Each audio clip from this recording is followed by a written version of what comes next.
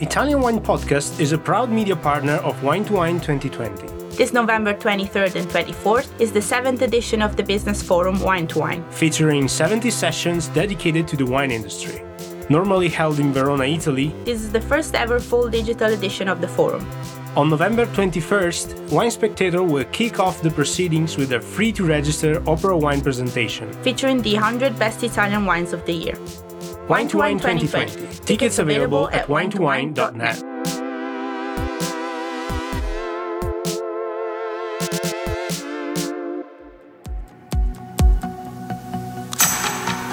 Italian Wine Podcast.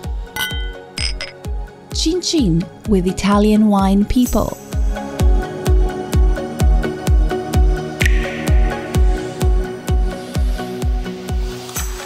Hello, this is the Italian Wine Podcast. My name is Monty Walden. My guest today is Dewey Markham Jr. Dewey was born and raised in New York City.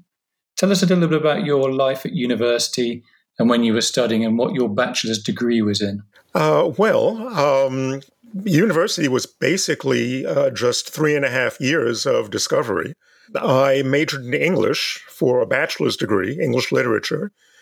And that's simply because my first semester at New York University, I was used to taking the standard distribution of classes from high school, meaning one English class, one history class, one science class, and one mathematics class. And I ended up with the lowest grade point average I've ever heard anybody get. It was 0.87 out of 4.0. But I got a B in English, and that was my highest grade, so I became an English major. And it all really, so much of my life has just fallen into place by accident, and that's just the first example. Then you took a film course. Why did you do that? Well, I've always been interested in film, and what happened was, although I majored in English, I took a great amount of classes in film. And the problem was I could not get a double major. So after getting the bachelor's degree in English in 3.5 years, I went back for another 3 semesters, a year and a half, to get a master's in film, just to close that out. But during that time, you met film directors and actors because there were Q&A with them. Any famous names that you remember or any bits of advice that you picked up that helped you in your subsequent career? Well, the reason I went through that, I did want to work in film. And what I did for a couple of years after getting the degree was look for work as a production assistant in New York City. I don't know if it was mentioned, I'm a native New Yorker. And at that time, the big film that was going on was Superman, the original Richard Donner Superman. And everybody, that was like a multi-month shoot, everybody was involved with that. So I was very fortunate to get in on that. One of the curious things that I found when I was watching the film again with my son, who was just a child about, maybe 18 years ago, was there's a scene where Superman is doing all these super things. And he foils this bank robbery or this robbery escape on a boat. And one of the robbers was actually his Oz clock, which is what he was doing when he was still getting himself established in his university years. Oz Clarke is a well-known TV personality and wine expert. Yeah, so there's a lot of wine connection in the film Superman that most people are not at all aware of. So your next step was you somehow got a job on a cruise ship and visited Europe, I think, for the first time, in France for the first time. How did you get the job? And tell us about your adventures that created. Well, that was a direct output of a result of my film background. One of my film professors did a class where we would have a screening of a film on weekends before it opened. And then in the class on Thursday evenings with 400 people, there'd be a conversation with one of the principals of the film, director, star, screenwriter, whomever. And he was asked to take this program on board a cruise ship that was going through the Baltic, Norwegian American lines. And he asked me to come along as his assistant. And that was my first time in Europe in 1977. And thanks to that, it's indirectly again, I got into food and I got into wine. Okay, carry on. Well, because the cruise ship company was paying for everything, transportation, expenses, etc., During the cruise, I met somebody who was one of the friends of one of the celebrities to be interviewed, and we hit it off. And she was going to go to Paris after the whole cruise finished in Copenhagen, and I decided to tag along. I rearranged my return to go from Copenhagen to New York, to go from Paris to New York. But I arranged it for the last day that my ticket was good for. I had a 14 to 21 day excursion ticket. And I ended up missing my flight back to New York on the last day that the ticket was good for. Again, I gave myself an hour to get from Paris to Charles de Gaulle Airport because I had known that it took about an hour to get from Manhattan to JFK, John F. Kennedy Airport. So Mrs. Markham's idiot son made the connection that it takes an hour to get from any city to any airport. And as I was getting off the transport bus to the airport, I was 6 minutes late. And that meant that I could not get back home. I ended up having to spend $100 to upgrade my ticket, which then made it good for a year. And I wasn't going to come back on the next available flight. No, this was the first money out of my pocket. I was determined to stay in Paris for $100 worth. And I spoke no French at all. So I registered at the Alliance Française for a month-long class. It turns out $100 worth of Paris was 1 month. And it was during that time that I fell in love with Paris, determined I had to do anything to get back to Paris to live for about 2 years. And I'd always enjoyed cooking, and that's what put me on the path towards a professional career with food. Okay, so you then qualified and learned you were studying food that was back in Manhattan, right? Right. At the time, I was actually working as a typesetter. I had done that when waiting for film production jobs to come along just got tiring. And from that, I decided that I would go to cooking school. There's a school called the Culinary Institute of America in upstate New York. And so I registered for that, and I spent 21 months in that program and a further year and a half as a fellowship after I graduated, working on a cookbook that they were doing to use as their new textbook. And you're very pragmatic. I mean, you say that your rationale in signing up for the Culinary Institute of America, which was the cooking school that you attended, your rationale was everybody needs to eat. So obviously that's true. So there's always a job for life if anything goes wrong being a chef. Well, because I figured that my French was so poor at that point that I could not get a job as a typesetter. But, again, pragmatism won out. So whilst you were still a student at the Institute, you started to write. What were you writing about and why? Well, I started actually by writing for the school newspaper a film column reviewing movies. So, again, I've always said nothing goes to waste. So that brought into play my film background. And because the reviews were so popular, people in the school administration approached me to start writing articles for a magazine that they published as well. And that, led to being offered this fellowship upon graduation, an editorial fellowship. So it all kind of knitted together much better than I had ever hoped or even could have planned. I mean, how did you feel about that? Did you just think, well, I'm just a lucky guy? Or did you think, wow, I'm a lucky guy. I can't keep cutting things fine as I am. How did you see yourself at that time? Thomas Jefferson, there's an old saying that is quite attributed to him. The harder I work, the luckier I am. So, yes, a lot of it was a question of being in the right place at the right time.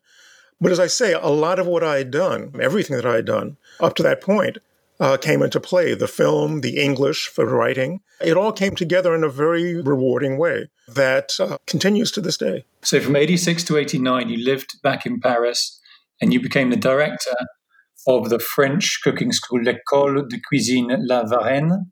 How did you get that job?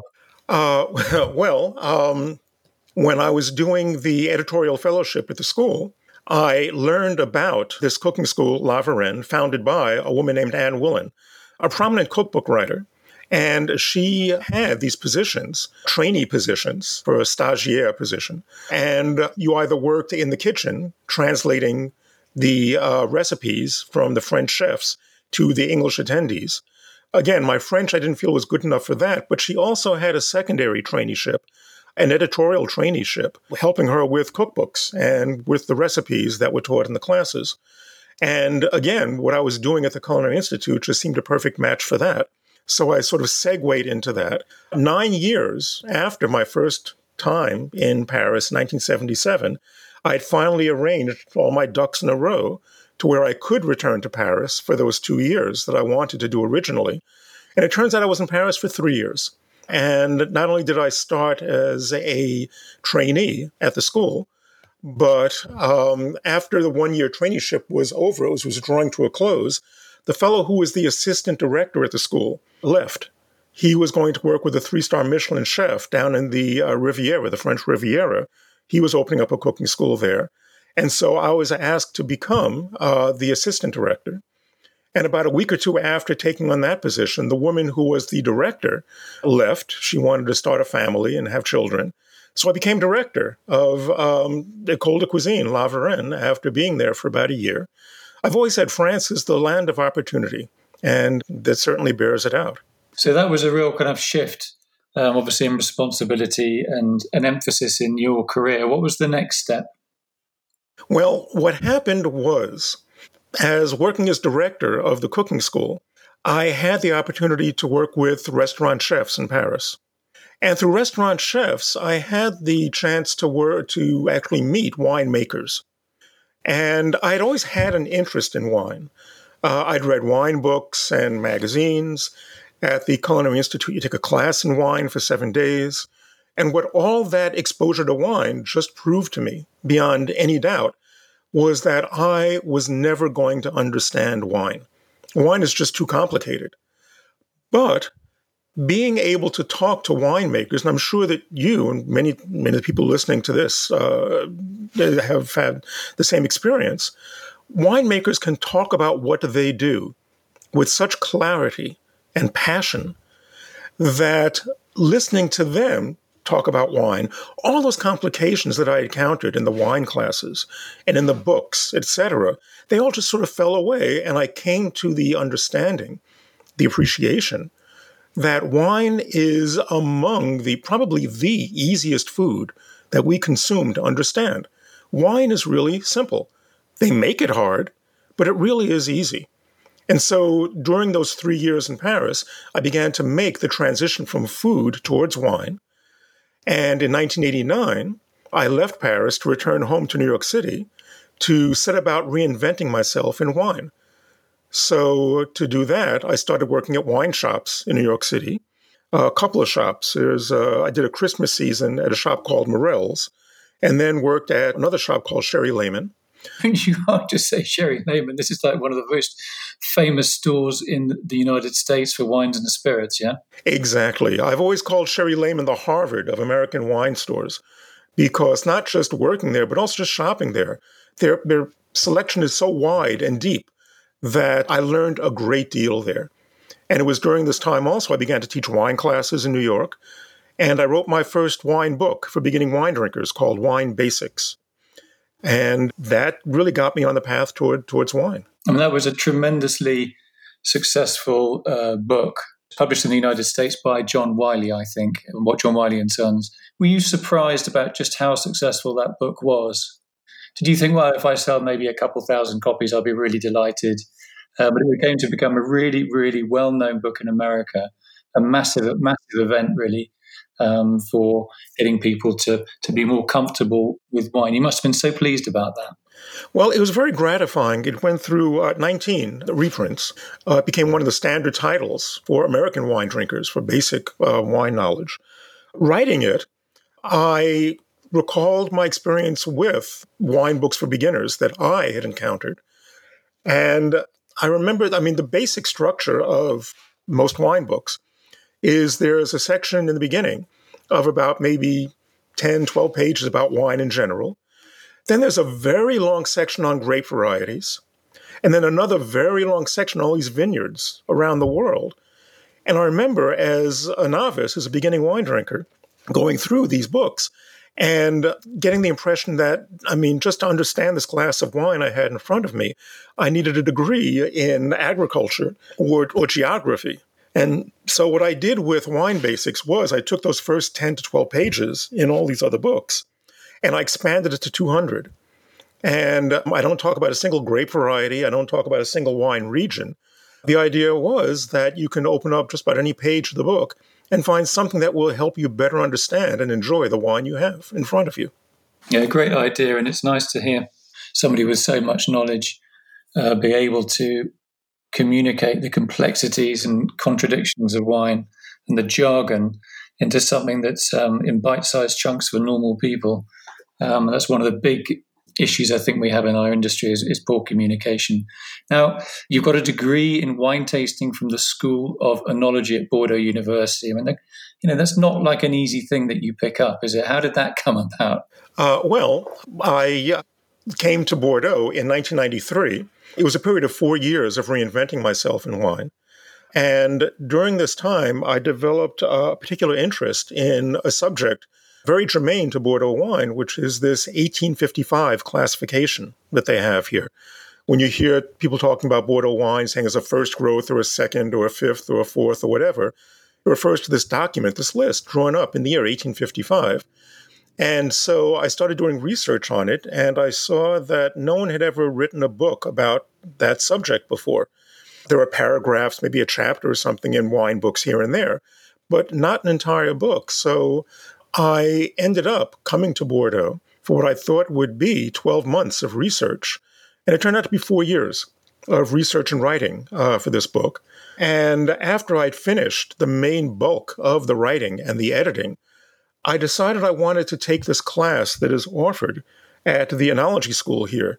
And the Enology School is where people go for like 3-4 year programs to become enologists, cellar masters, winemakers. But they offer a 9-month program in wine tasting called the DUAD, D-U-A-D, which is a university program, a diploma in wine tasting aptitude. And I thought it was going to be just me twice a week sitting with my nose in a glass for 9 months saying, do you smell this? Do you smell that? And it was much more intensive than that. I'm by no means a winemaker or an enologist, but every one of the instructors, every one of the professors, the teachers in the full program would come and do a week or two of their specialty. I called it the dog and pony show they would bring in. So we learned about malolactic fermentation, white grape growing, red wine fermentation, filtration. One professor, it was Denis de Bourdieu, who's a genius in the world of Bordeaux winemaking, came in and did 4 weeks on yeast. So it was a comprehensive education into wine. And I can honestly say that I could not do the things that I've been doing since if I had not taken those 9 months of study. Yeah, Denis de Bourdieu, for those of you that don't know, he's the late Denis de Bourdieu. He was a legend, an extraordinarily nice man with a ridiculous amount of knowledge and always prepared to share it. And he's very much missed. Exactly. So we could talk a little bit about Italian wine. We could. So are there any particular Italian regions, grapes, or wine styles that get you particularly excited? Frustratingly, the answer to that is no, not at the moment. And this is because I've been in Bordeaux now for about 28 years. And when I was in New York, which is not a wine-producing region, yes, I was very much involved, enthusiastic about seeking out Italian wines. In fact, when I was teaching classes, I turned on a number of people to Vinsanto, for instance. But when you are in Bordeaux, maybe you found this, just, wine regions in Italy. You go to a wine store in Bordeaux, and you can find Bordeaux. There are some bottles of Bordeaux. They have a selection of Bordeaux, and once in a while you can even find a bottle of Bordeaux. I mean, it's all Bordeaux. And originally I thought this was because the Bordelais are just very chauvinistic, they're snobs. But during my research on the 1855 book, I went to Burgundy to look in some archives there and found that going into wine shops in Burgundy, there was this Burgundy, Burgundy, Burgundy. So even in Bordeaux, trying to find, a nice, decent, maybe good, but not a blockbuster wine from Alsace or Burgundy or the Rhone or wherever, it's easier now, but it is certainly traditionally rather different. And so I have been cut off from not just Italian wine, but so much of the world's wines. in a way that I was not when I was in New York. And I understand the logic of it, because if I'm a wine shop owner in a winemaking region, I'm there to give people what they want. And my customers, they want what they know. And in a wine producing region, they know the local stuff.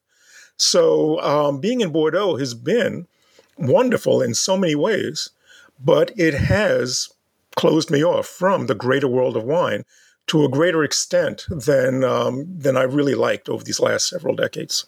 Just why did obviously you visited Bordeaux and you ended up staying there. What was the reason for that? Well, as I said, it was 4 years of research on this book on the classification of 1855. And during that time, I not only went to libraries and archives here in Bordeaux and in Paris, the Bibliothèque Nationale and the British Museum in London, the British Library in London, but I also went to all of the classified growths, 61 red wines and about 27 white wines, to see if they had any archival material that could help me in my research. And at one of the chateaux I visited, the contact held. And today, that contact, she is my wife. And because she is from Bordeaux, I am now from Bordeaux. I thought I was going to spend only like 12 months here, but it's a life. I'm here for the duration, basically. But I've always said that if that Bordeaux book only sold 4 copies, it would still be a great success, because thanks to that, I met my wife. So your wife is called Catherine or Catherine Guyon? That's right. She was my contact when I went to Mouton Rothschild. Right, so that's where she was working for at the time. Right. I married a first growth wife. Yeah. Let you say that. I can't say that.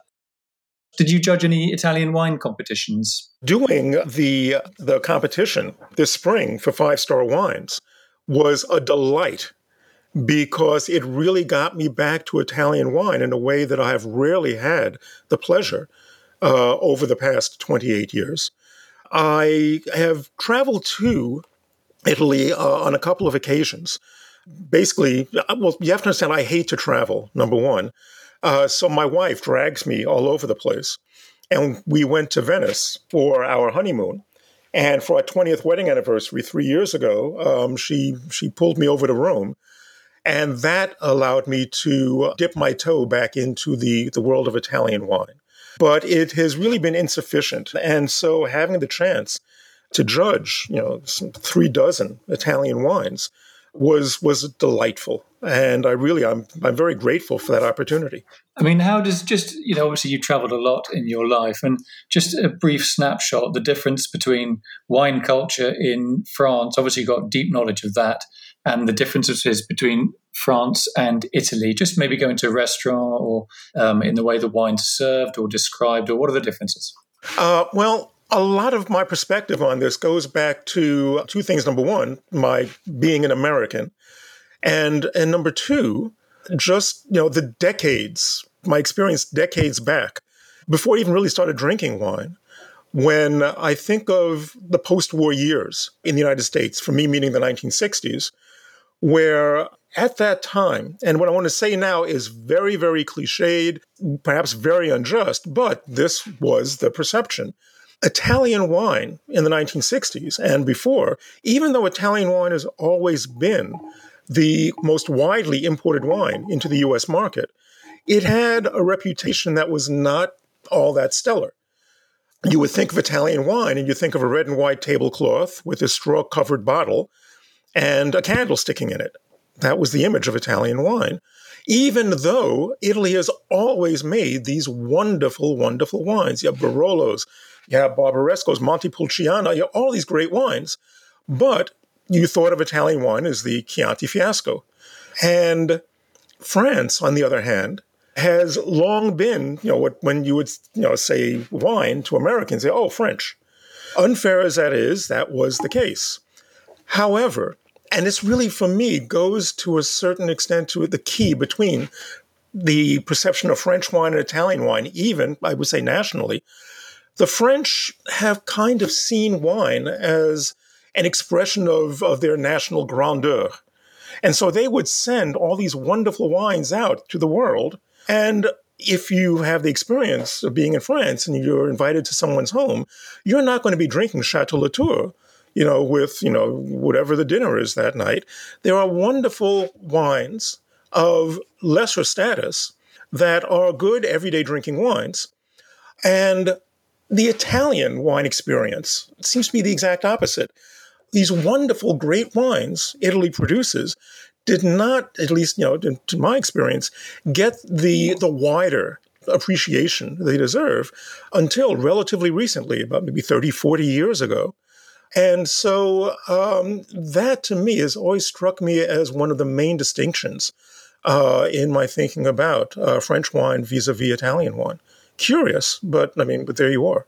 If you were asked to do a tasting of Bordeaux wines and you're asked to do a tasting of Italian wines, do you think, I should say actually, tasting of French wines and Italian wines, obviously both countries are massive in terms of production, the top two countries' productivity in the world.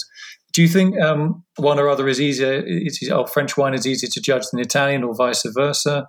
Or is that too simplistic? Now, in terms of judging, no. I would say you use the same methodology for both.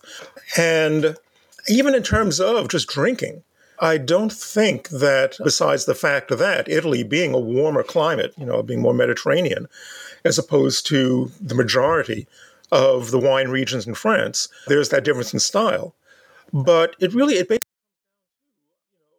good winemaking and a satisfying wine, which is one of the reasons why I think Bordeaux is going through such a difficult period now, because you have a level of winemaking knowledge and technology allowing great wines to be produced, all over the world, not just the classic old world wine regions like France and Italy, but you have Australia, New Zealand, Chile, etc., because good wine will be appreciated no matter where it's from. Listen, I've really enjoyed listening to you. I feel like I've dug out like 0.0005% of your knowledge and experience in life. I have so enjoyed listening to you, honestly. I can't... well, thank you. I used to live in Bordeaux. Funny enough, I was working in Bordeaux in 1993 when you were talking about that, and that brought me back. But it's what I like about what you've said is that every time you've faced any kind of barrier, you've just managed to circumnavigate it. You seem to be somebody that has a wonderful sense of humor, obviously a huge intellect, and just basic common sense. The idea of keep it simple, stupid, with the book that you wrote, incredibly successful. And, you got to say hats off, Thank you. Could you put all this in writing? I'd like to show this to my wife next time she gives me any difficulty, okay? So I'm going to pass on that one. But yes, I just want to say thanks very much, Dewey Markham Jr., I should say. You've been an absolutely fantastic guest, magnetic voice that you have, and it's not just about the style, it's more about the substance. And I've absolutely been thrilled to share that time with you today on the Italian Wine Podcast. I hope we can get you back again soon. Take care. Thank you. It's been a pleasure.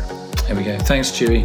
Listen to the Italian Wine Podcast wherever you get your podcasts. We're on SoundCloud, Apple Podcasts, Himalaya FM, and more.